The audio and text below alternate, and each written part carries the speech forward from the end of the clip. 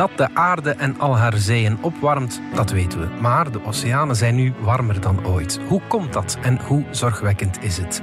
Verder hebben we het over een nieuwe stap richting het einde van wachtwoorden, over microben met overgewicht en over het schermgebruik van kinderen. Het is vrijdag 12 mei. Ik ben Alexander Lippenveld en van de Standaard is dit Bits en Atomen.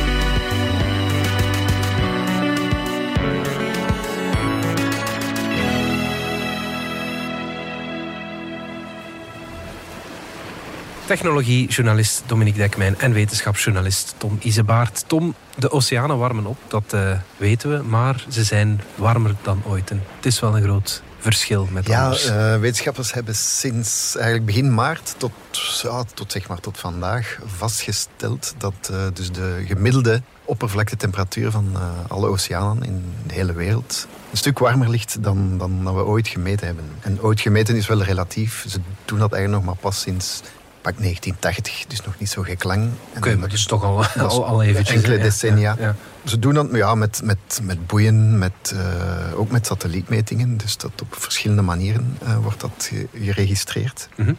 Het gaat wel over de zones 60 graden noordenbreedte, 60 graden zuiderbreedte. Dus de echt hele koude zeeën en oceanen daar rond de Noord- en de Zuidpool, die zitten er niet bij, want dat zou een beetje een vertekend beeld geven. Mm-hmm. Maar alles wat daartussen zit, daar zien ze nu dat op opmerkelijk hoge temperaturen tentoonspreidt. Het is zelfs gemiddeld wekenlang boven de 21 graden geweest, wat eigenlijk nog nooit gebeurd is.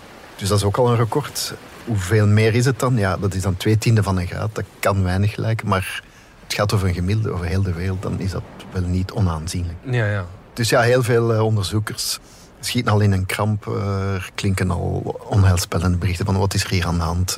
Klimaatopwarming zou ik denken. Als je dan vraagt van hoe komt het? Ja, dat is heel moeilijk. Hè. Dan zijn er verschillende scholen, zeg maar. Er zijn er die zeggen, we weten het eigenlijk niet. Ja, het doet zich voor. Hoe komt het?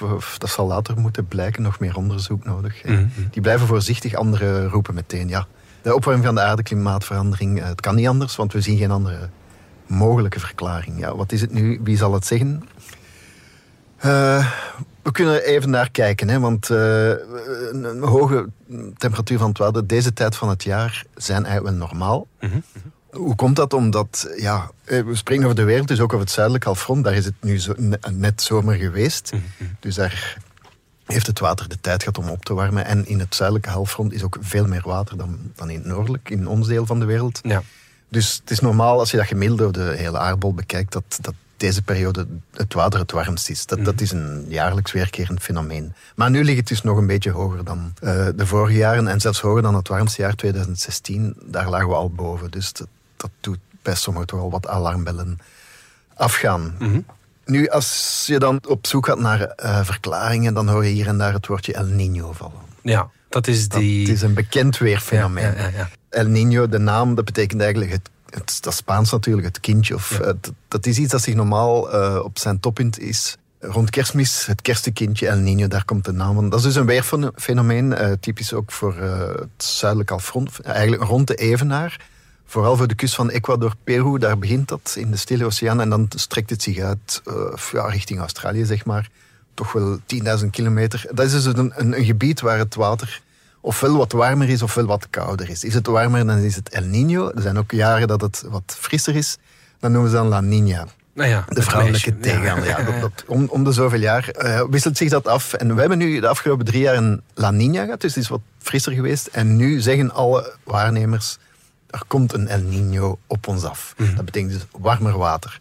Maar eigenlijk zou dat nu nog niet mogen zichtbaar zijn. Dat begint pas in juni, juli, zo dat goed zichtbaar wordt. En dat duurt dan wel maanden. Dat kan 6, 7 tot 12 maanden duren, zo die periode. En het hoogtepunt ligt tussen het kerstkindje, december.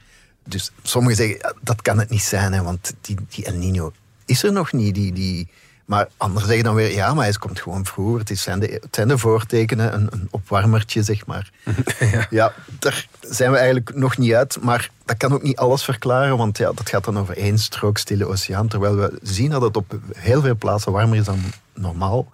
Ook in Noordelijk halfrond, ook in de Atlantische Oceaan, voor Spanje bijvoorbeeld, zien we ook dat het oceaanwater merkelijk warmer is dan gewoonlijk. Dus er moet toch inderdaad toch nog iets meer aan de hand zijn dan dat. Mm-hmm. Maar die El Niño is natuurlijk niet onbelangrijk, want ja, dat doet zich voor daarvoor Zuid-Amerika, een stuk richting Oceanië, maar dat is een weerfenomeen dat wel heel veel impact heeft, ook elders in de wereld. Ja.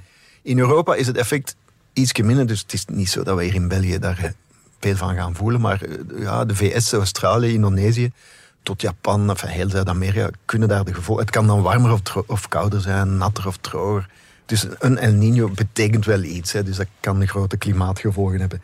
Dus als dit daarvan de voorbode is, en hij wordt nog sterker dan wat we nu al zien, snap je dat er mensen een beetje zich zorgen maken van oei, wat gaan we nu meemaken? En komt het er nog bovenop? Gaat het nog erger zijn? Gaan nog meer extreem weer? Enzovoort. Dus vandaar een beetje het onheilspellende van wat we daar zien. Dus moeten we ons hart nu al vasthouden voor de zomer? Ja, of? Dat is heel moeilijk. Ook daar, je hebt heel voorzichtig. Want warmere oceanen, dan denk je meer wolkenvorming, meer extremer weer. Ja, sommige streken heeft dat dan droogte. En bosbranden in Australië. Dus het is heel grillig. Hè. Het weer is nu helemaal grillig. Komt dat eraan en gaat het erger worden dan anders? We weten het eigenlijk niet. Hè. Want dat zullen wetenschappers die een beetje voorzichtiger zijn ook zeggen van laten we het maar afwachten wat het wordt. We zullen het wel zien. Het kan ook een gewone El Niño worden. Of misschien blijft hij gewoon uit. Dat hij nu per se erger wordt, omdat nu het water al zo warm is. Dat is echt niet te voorspellen. We kunnen dat niet zeggen. Maar waakzaamheid bij klimaatwetenschappers is geboden. Ja. Er was deze week ook nieuws dat de grens van 1,5 graad die we proberen niet te overschrijden in de klimaatopwarming, dat we die al redelijk binnenkort gaan bereiken. Ja, en daar zou die El Niño dan een rol kunnen inspelen. Ja. Hè? Want er wordt gezegd van El Niño kan de globale temperatuur met 0,2, 0,25 graad gemiddeld over heel de wereld doen toenemen. Ja. En als je dat optelt bij de opwarming die al gaande is, dan is het niet ondenkbaar dat we sneller die drempel in een El Niño-jaar zullen overschrijden. Dus als je het zo bekijkt, is enige bezorgdheid misschien wel gewettigd, ja. Maar ja, het blijft grillig. Hè. We hebben 3 jaar La Niña gehad, het is frisser, maar het is toch heel warm geweest. Ja. Hè. We hebben nog veel recordwarme jaren meegemaakt. Daarvan zeggen ze dan, dankzij die koelere periode, dankzij die La Niña zijn de scherpste kantjes er misschien wel afgeveild. En nu gaat dat niet zo zijn. Dus nu gaan we wat meemaken. Maar we moeten toch altijd opletten dat we niet te alarmistisch worden en niet te doemdenkerig. Ja. Zullen we maar eerst afwachten of hij zich doorzet, ons kersenkindje, en dan zien wat het geeft. Goed.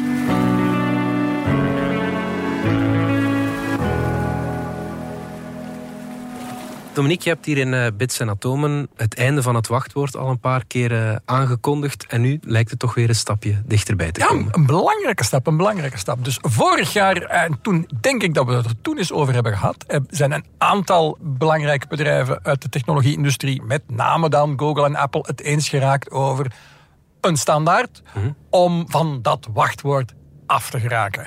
Nog eens even herhalen waarom we van het wachtwoord af willen. Omdat het jarenlang het beste was dat we hadden om ons te beveiligen. Maar we hadden dringend iets beter nodig, want wachtwoorden vergeten we. Om ze niet te vergeten gebruiken we altijd hetzelfde, wat nog gevaarlijker is. Ja. Onveilige wachtwoorden, herhaalde wachtwoorden. En het feit dat er dan wel eens een keer ingebroken wordt op een website, daar worden dan een hele reeks wachtwoorden gestolen. Die wachtwoorden proberen ze dan ook uit op andere websites waar mensen datzelfde wachtwoord hebben gebruikt, of andere mensen toevallig hetzelfde, gemakkelijk te raden. Wachtwoord 1, 2, 3, 4. Wachtwoord, die dingen. Je krijgt dat niet echt goed. Er zijn een aantal labmiddelen. Een van die labmiddelen is, je hebt een wachtwoordmanager, zoals OnePassword, waar dat je dus voor elke website een speciaal wachtwoord laat genereren, dat altijd verschillend is en dat moeilijk te raden is. Dat is een labmiddel. Dan heb je een iets wat beter labmiddel, maar het kost wat extra tijd, is dat je er een tweede factor aan toevoegt. Dat je ook nog eens zo'n codetje in zo'n app als Google Authenticator op je smartphone moet intikken. Maar dat vinden mensen...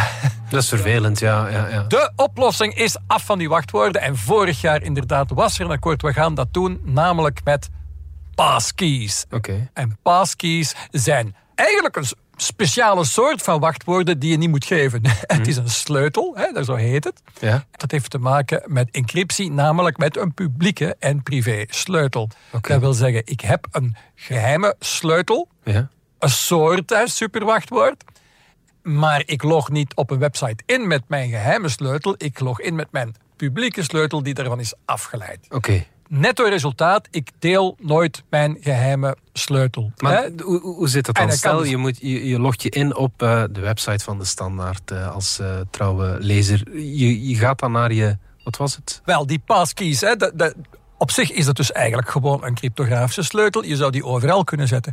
Maar eigenlijk het idee is, we gaan die op onze smartphone zetten. Dat is nu het idee. Want die smartphone hebben we toch altijd bij ons. En de meeste mensen hebben die redelijk beveiligd. Bijvoorbeeld met hun vingerafdruk. Ja.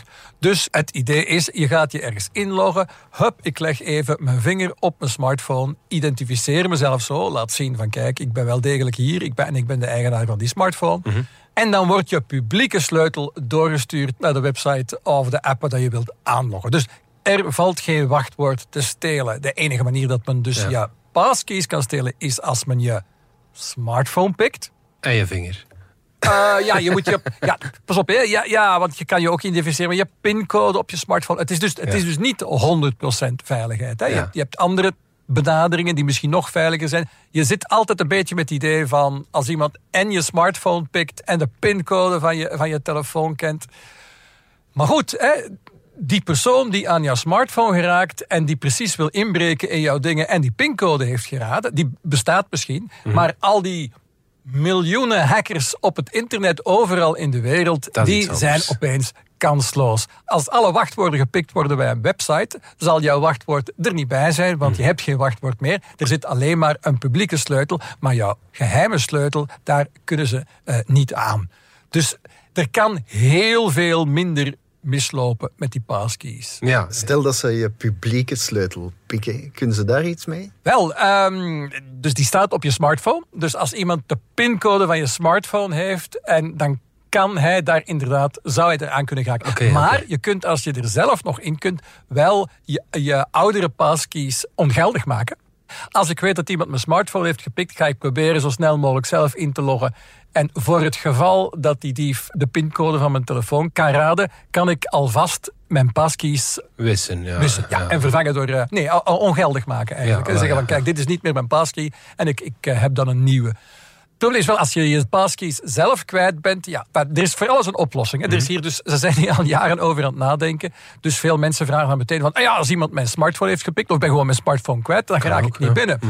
En dat klopt voor een stuk. Maar dus als je dus je volledige smartphone gebackupt hebt, wat je zou moeten doen. Dus op een Android-telefoon zal bij Google gebackupt zijn, een iPhone zal dan bij Apple gebackupt zijn. Maar als je de backup terughaalt van je Google-smartphone, dan heb je je passkeys in principe terug. Wil dat zeggen dat iemand via een slecht beveiligde Google-account aan jouw backup zou kunnen en jouw passkey geraken? Wel ja, voilà. Dus perfect. Er zijn nog altijd wel wat haken en ogen aan, maar vind het maar eens uit. Ja. Maar het interessante is dus dat Google nu niet alleen... vorig jaar hadden ze dus gezegd van wij zijn helemaal voor die passkeys, we vinden dat een geweldig idee. Sindsdien is het allemaal heel traag gegaan. Ja. Er zijn nog maar een handvol websites die zeggen je mag bij ons een passkey gebruiken als enige manier om in te loggen. Hè. Ja. Een van die zeldzame websites is PayPal bijvoorbeeld, op de betaalsite. Toch al? Maar ze staan echt wel alleen. Dus alle andere websites had ik nog nooit van gehoord. En het is maar een heel kort lijstje. Het zijn er minder dan 10. Maar nu opeens begint het sneller te gaan. Nu heeft Google zelf gezegd, je hoeft geen Google-wachtwoord meer te hebben. Je kan zonder wachtwoord inloggen op Google. Ondersteunt het dus ook vanuit de Chrome-browser. Op je Android-smartphone kun je dan overal anders je passkeys gebruiken. Dus de belangrijke stap. Andere websites nu, beetje bij beetje, beginnen die beslissing te nemen van we gaan dat toelaten. Ben je je passkey kwijt, dan val je eigenlijk ook terug op hetzelfde systeem dat je hebt als je je wachtwoord vergeten bent. Dan laat je een link om je wachtwoord of passkey te resetten opsturen naar je e-mailadres. Waar je natuurlijk weer op neerkomt. En dat is bij veel van die beveiligingssystemen zo, dat alle beveiliging maar zo goed is als de veiligheid op dat e-mailadres. Maar dat e-mailadres kan bijvoorbeeld een Gmail-adres zijn. En dat Gmail kan je nu met een passkey beveiligen. Dus de zwakste link wordt wat sterker. Ja, precies. Ja. En dat is heel belangrijk. We zijn er nog niet. Maar het voorbeeld is nu gegeven. Die richting was eigenlijk vorig jaar al ingezet. En we gaan daar naartoe. Wachtwoorden zullen verdwijnen. Zullen vervangen worden door die passkeys. Vroeg of laat. Oké. Straks hebben we het ook over hoe microben tegen de kilo's vechten. Maar eerst gaan we even uit voor reclame. Zit productontwikkeling in je DNA? Kom dan naar Advanced Engineering op 4 en 25 mei in Antwerp Expo. Laat je inspireren door 100 exposanten met innovaties in design, materialen, elektronica en keynotes van Microsoft, Atlas Copco en DAF Trucks. Ontdek er ook de laatste trends in AI, VR en product design. Advanced Engineering, 4 en 25 mei, Antwerp Expo. Reserveer nu gratis met de code DS23 op ae-expo.be.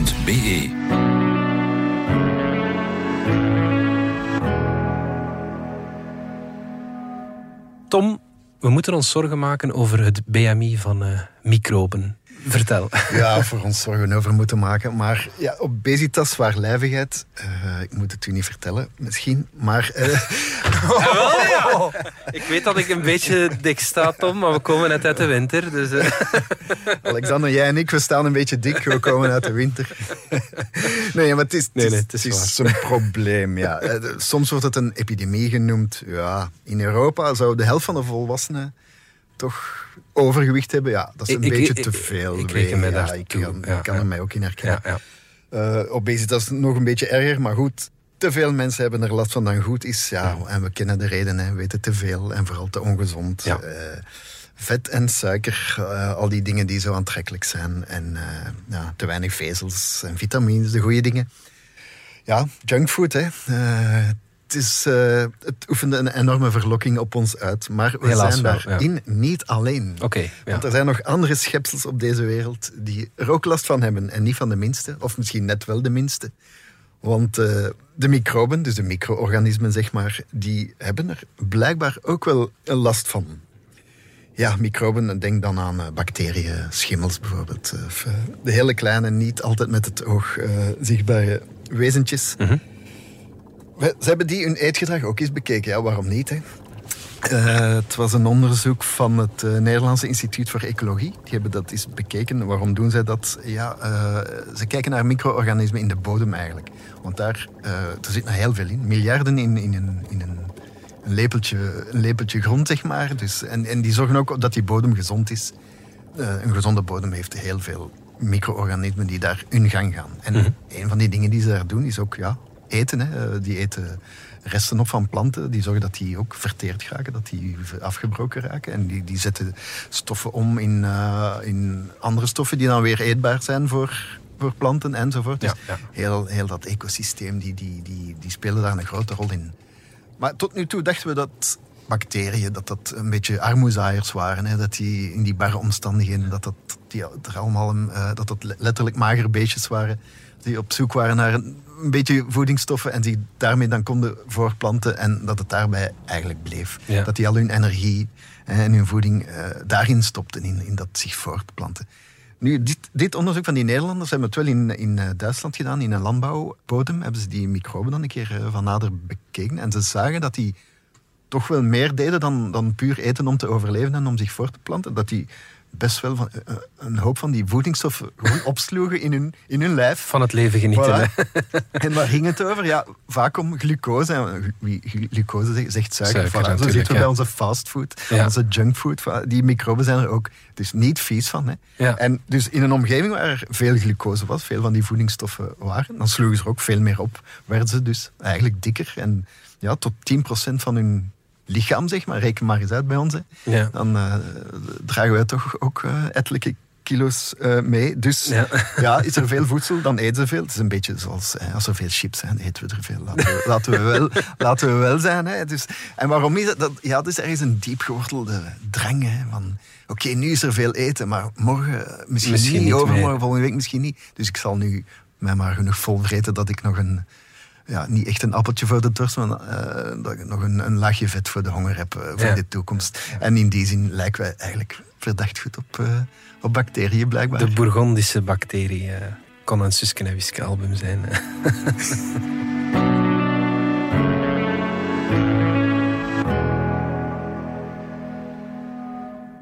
Dominique, het is voor alle ouders wat een zoektocht naar hoe ze hun kinderen laten omgaan met smartphones en schermgebruik, laat het ons zo stellen. Maar er is een onderzoek, Medianest, dat daar wat klaarheid in schept. Dit is een bevraging bij ouders. Hè. Ze vragen aan ouders van welke media gebruiken uw kinderen en welke regels hanteren jullie daarbij. Altijd een interessant onderzoek. Hè. Dus 2 jaar geleden hadden ze het ook gedaan. En nu hebben ze opnieuw gekeken. En er bleek een opvallende verschuiving tegenover 2 jaar geleden. En dat is toch altijd interessant als er iets echt veranderd is. En dat is dat bij de kinderen van jonger dan 8 jaar, bij de kleinste kinderen, dat daar opvallend vaker de ouders zeggen dat die niet naar de smartphone kijken, maar eerder televisie. Dus smartphonegebruik zou in die leeftijdsgroep teruggevallen zijn van 2 jaar geleden zo'n 50%, zo de helft van de kinderen, naar 30%.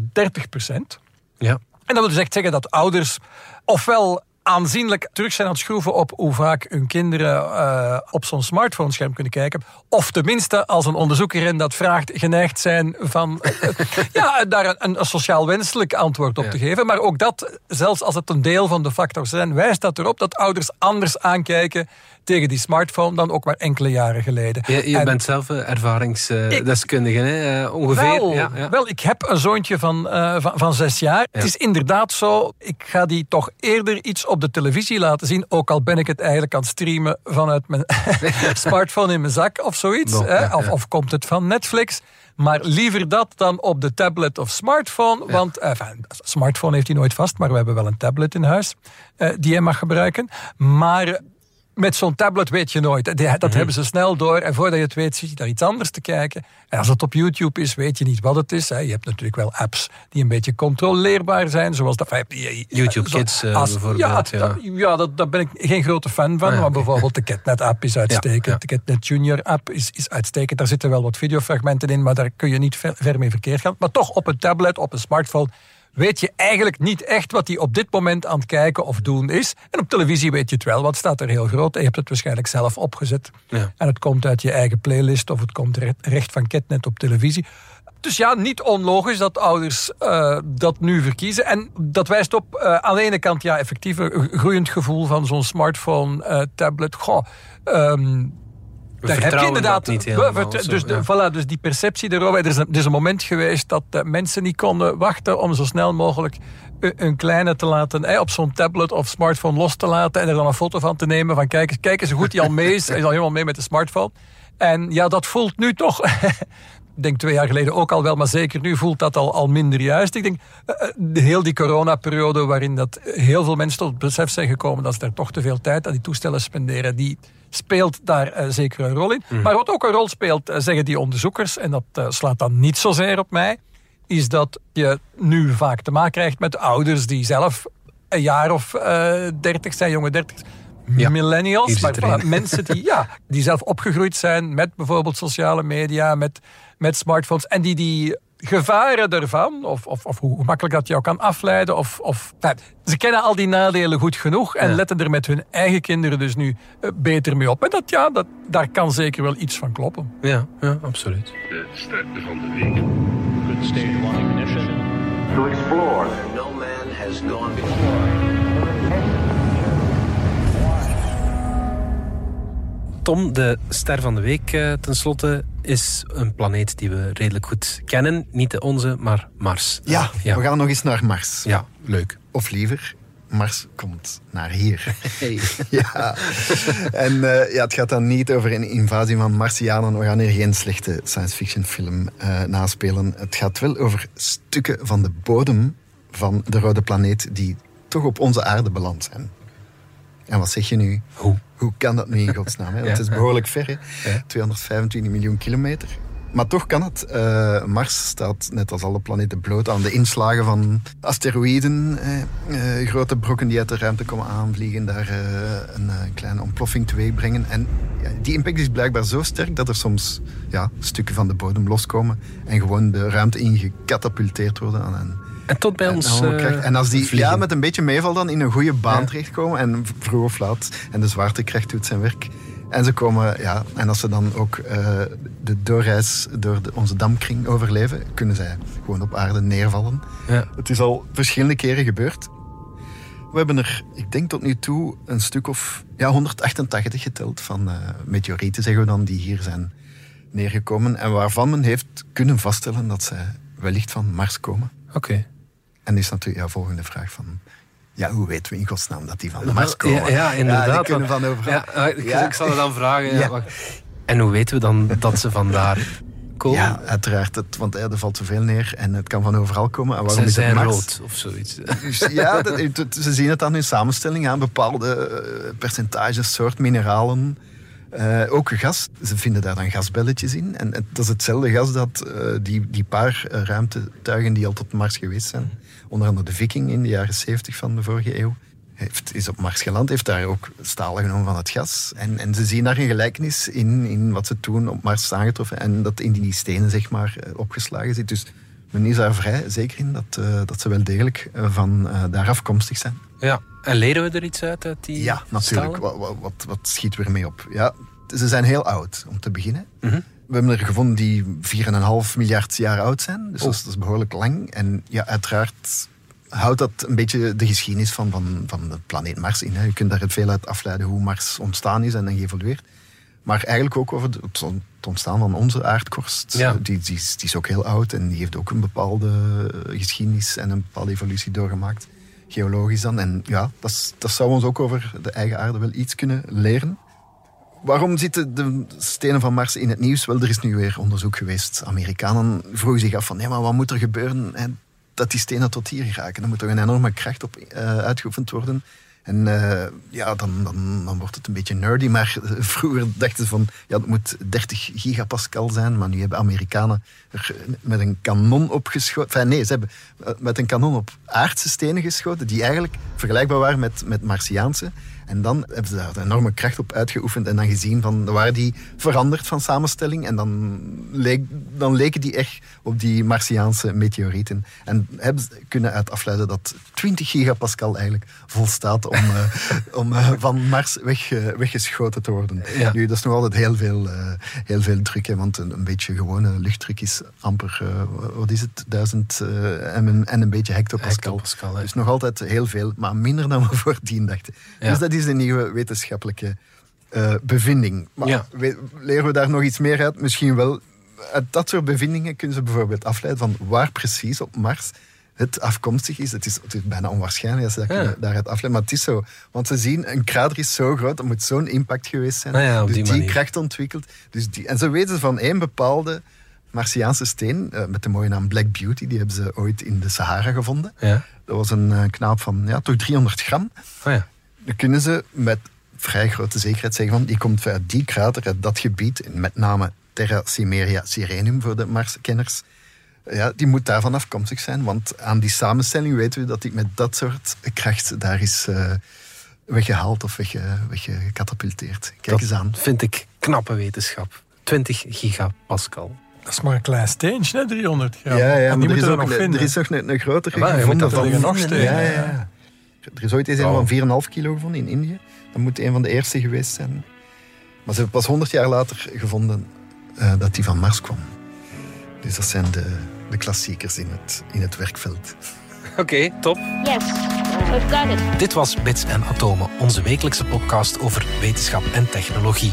Bedankt voor het luisteren. Alle credits van de podcast die je net hoorde vind je op standaard.be/podcast. Reageren kan via podcast@standaard.be. Volgende week zijn we opnieuw.